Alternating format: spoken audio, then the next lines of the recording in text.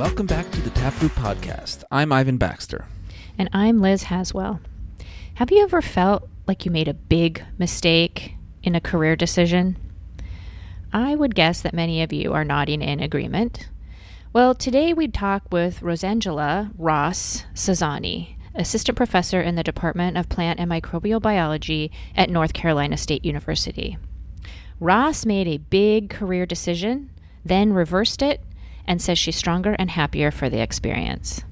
And now, on to the conversation.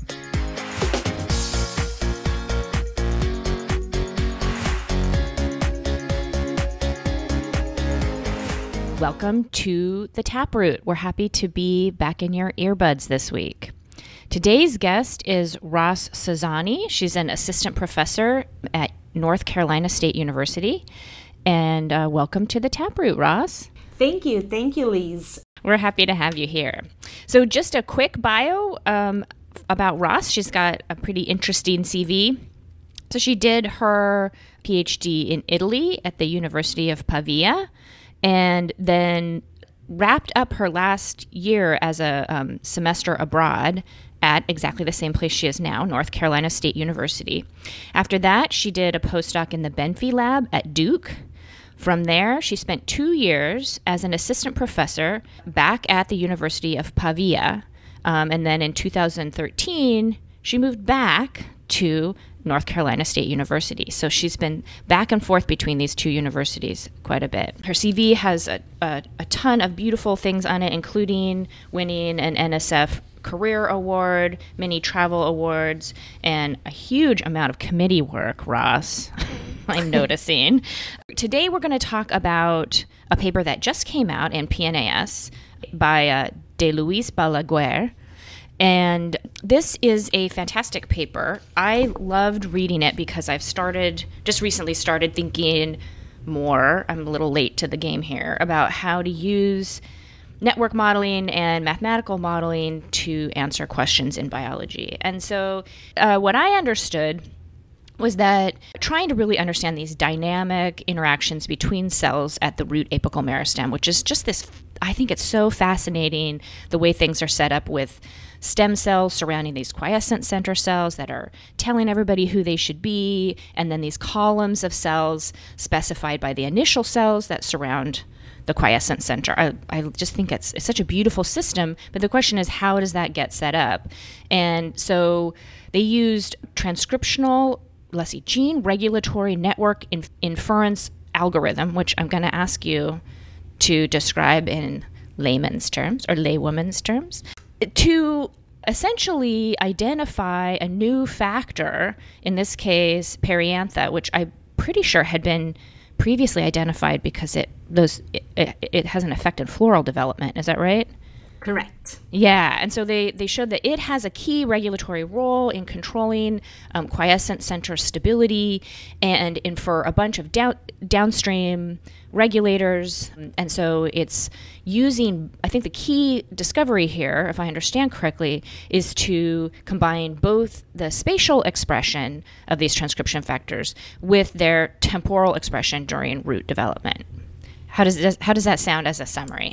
It sounds very good, yes. In this case, we wanted to use spatiotemporal data and in an unbiased way, developing a new algorithm, identify what are these regulators. And we focus specifically on the plant stem cell. We needed to find a way that our data could be informative. And so Angels, the postdoc leading this project, amazing postdoc, she has a PhD in electrical and computer engineer, and she said, easy peasy, we can write this dynamic Bayesian network inference, and based on correlation in time and probability in time, we can, with a high certainty, identify the causal relationship, so the regulation of gene A versus gene B. And we started to develop this new algorithm, and then we were having fun, and we developed more and more algorithm. Well, so let me ask like a clarification question. So the idea here is that if one gene is expressed temporally prior to another gene, you are inferring that it's required for it. I think I'm having trouble understanding how you can infer causal relationships from temporal data. Let's say he was conceptually, the idea is that if you have a time course data and you think that gene A may regulate gene B, you would always see in your time course data sort of correlation in their expression. At time point 1, gene A will be on, let's say.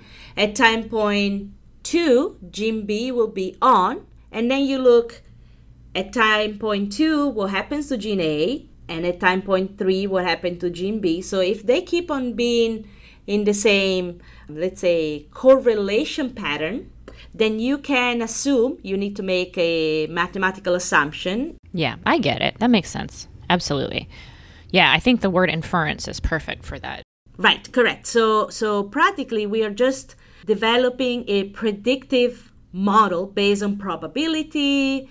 This is just a way that you can then narrow down and focus on what gene you may, or the network may show to have an important role, so that biologically then you validate its function, as we did in the paper. Yeah, so that brings me to my next question, which is that WOX5 is like this key regulator, and you go on to study it quite a bit, but it didn't show up in the network. It didn't show up because what we have used for these cell type specific expression were microarray data. And so in the microarray, the ATH1 Affymatrix array didn't contain WOX5, but I can certainly tell you that we'll learn about that. And so we had now a new series of RNA-seq data, and I can tell you that WOX5 is indeed in the quiescent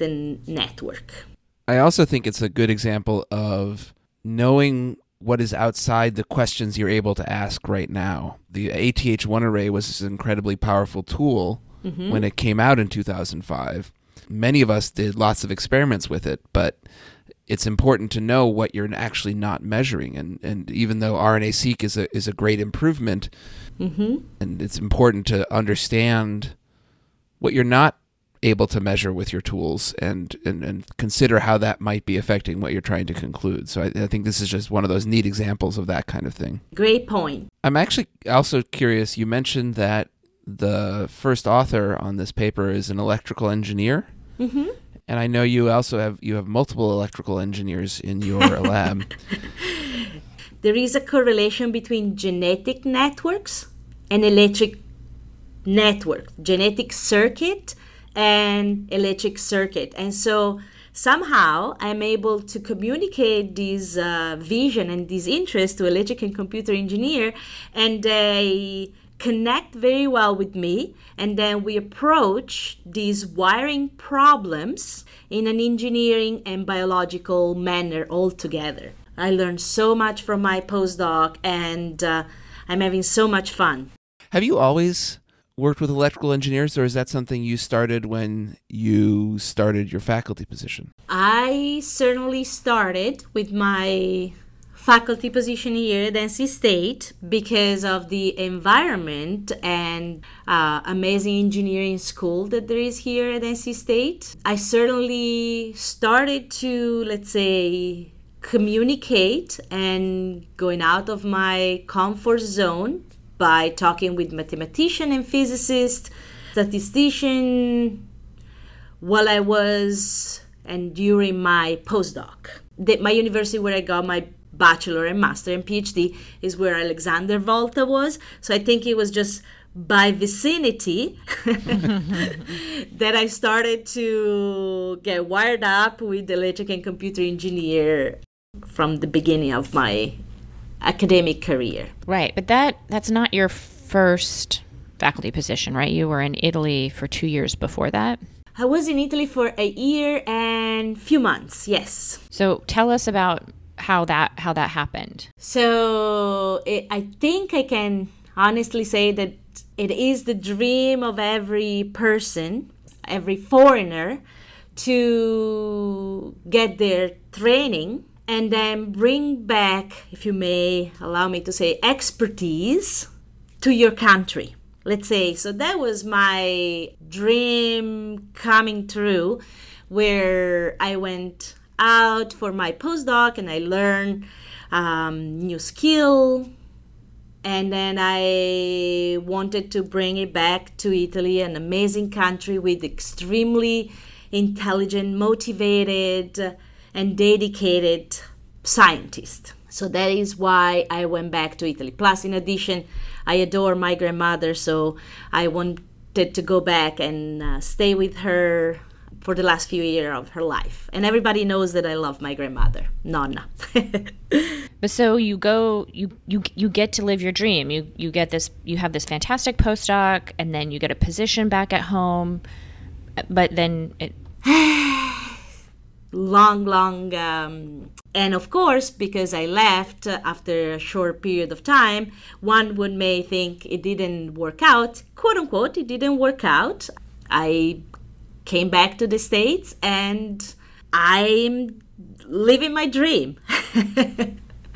So can you tell us a little more about what you were hoping would happen when you went back, and maybe what wasn't happening?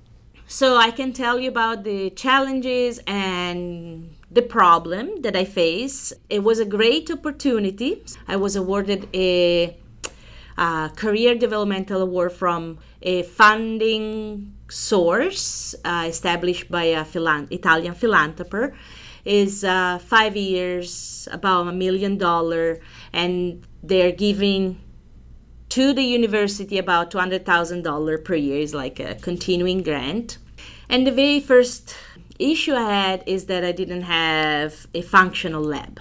And the functional lab was set in place within few months, but when you are at your first position where you're already stressed, you think that is the beginning of a quote unquote failure, right? I mean, I think actually that's something that's very common as startup faculty, is that there's this lag time between you get the job or you get the offer, and a real question is, when is the actual physical space with the actual physical equipment really going to be ready for you? For me, it was a year after I started my position before we actually were able to start collecting data, because there was all these renovations that had to happen for our ICP mass spec to be able to run and all those things. And so that I remember that being an incredibly frustrating time for me. Very frustrating, very stressful. I hope that not that many people have these problems, but that is a reality. And then you start to realize, well, after the renovation take place, do you have the infrastructure that sooner or later will allow you to have and establish a research line? And I had to face the fact that I may had to reconceptualize the research line I had in mind. So, like, what kind of infrastructure are you talking about? If your research line is based on developing imaging technique or is strongly leveraging a good imaging facility, then you should, and I did not, so it was all inexperience. I did not double check that I actually had the imaging infrastructure, so I would have had to travel a lot to obtain the data that I wanted. We do a lot of fluorescent activating cell sorting, and I didn't see how we could actually effectively start sorting tasks and many other aspects, from greenhouse, right, and etc. So all the infrastructure that I needed to have and to establish a research line. So my learning experience was when I refaced back the, let's say, job market, I was making sure that all of the above were checkbox. Right. So you get there, you realize, oh my God, I didn't think this all the way through. Right.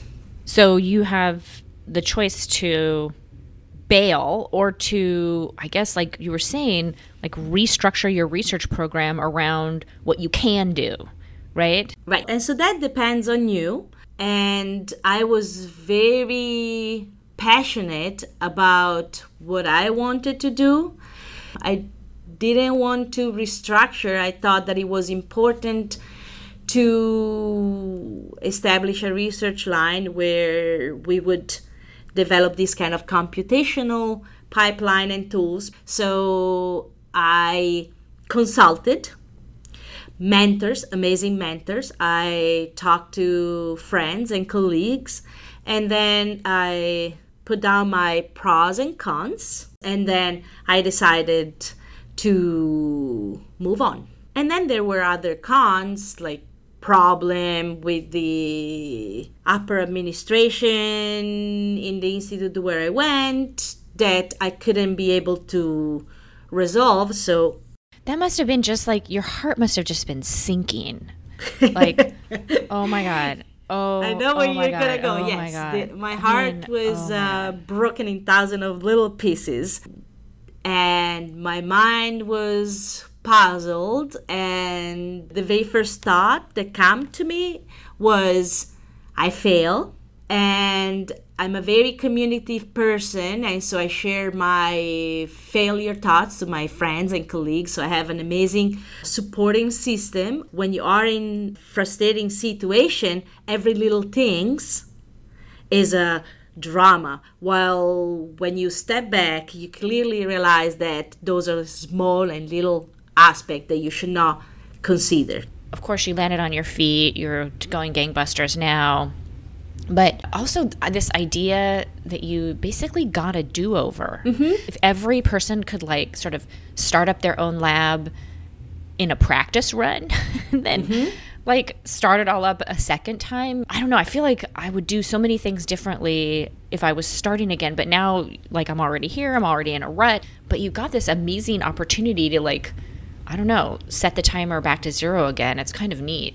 6 years, fast forward from the beginning of my Italian experience, that I now say it was an amazing experience, because you do have the possibility now to be more critical and really, I would say, even a better adult. If you look back on your decision to go to Pavia, there were questions that you feel you should have asked ahead of time. You probably asked them the second time around. Right. What are the key things that you really feel like you need to be asking about a new position that you learned from this? Of course, asking about the infrastructure is key, and you really need to make sure that the infrastructure are in place in order for your program to succeed. Well, the first time around, I was so excited about the opportunity to have an independent position that all the practical things came in a secondary position, while they should have been the priority. What I think it was important for me is to talk to people and really understand what was the level of support. So are the department supportive? And I'm in an amazing supporting department. What are the colleagues outside the department? Is a collegial environment? Are other disciplines interested in collaborating with you? Because you don't want to live in a office room where your ideas stay on your desk. I think this thing about being very pointed about what you're gonna need is so true. I did 2 years of job searching when I was a postdoc, and the first year around, I remember being asked like, "Oh, are you gonna do electrophysiology?" And I'm sure I said something like, "I don't know, maybe." Like I didn't really have a plan of action in the way that I should have, and so by the next year, I was like, the key questions in my field are this, this, and this, and we're going to attack it in this way, and this way. And I think that it was much more clear to search committees that I had thought about exactly the experiments I was hoping to do in those first years, and it made a big difference. So it's so easy when you're just excited about the science and you've just done whatever's in front of you and it's gone well, to think that you'll just keep doing the same thing. Like you'll go in, you'll make a discovery. But when you're running the show, it's so much more important to have a vision. And it sounds like what you had the opportunity to develop that the second time around. Yes, indeed. And the important aspect is that you have a vision, but you should also have, let's say, a local group of people that share your same vision. So I want to revisit this idea of you coming to a decision point and realizing, I think I made a terrible mistake. But I'm pretty sure it's universal, or a vast majority of new assistant professors has that feeling at one point or another. And usually it's something that they can handle and they can get past. And I'm wondering if there was a moment where you decided, no, you really had to sit down and make the decision of whether or not to move on, or was it just a gradual thing? And I had to come to a point decision after so much talking. I really had to put down and trying to understand were the things that were not fixable. And if they were fixable, how much efforts I would have to put to fix it, and what kind of balance you would have. By fixing these aspects, would my research continue, or my research will be completely hold for a long time? It's not that I made a mistake, but it's the same conceptual thinking. Things are not changing, and then you make the next call. I would not say to a junior faculty, things are beautiful, things are horrible. I would try to make them, quote unquote, rationalize on what can be fixed, what cannot be fixed. And if things are iteratively going in the wrong direction, then that they should think to sit down and maybe make the next step. Yeah, I mean, it seems like to help you distinguish between this is like a normal part of first couple years of PIdom, or this is just a shitty thing that happened to me, but I can get over it, from like this scenario is not operable, that you need some external reflection. Right. Yeah.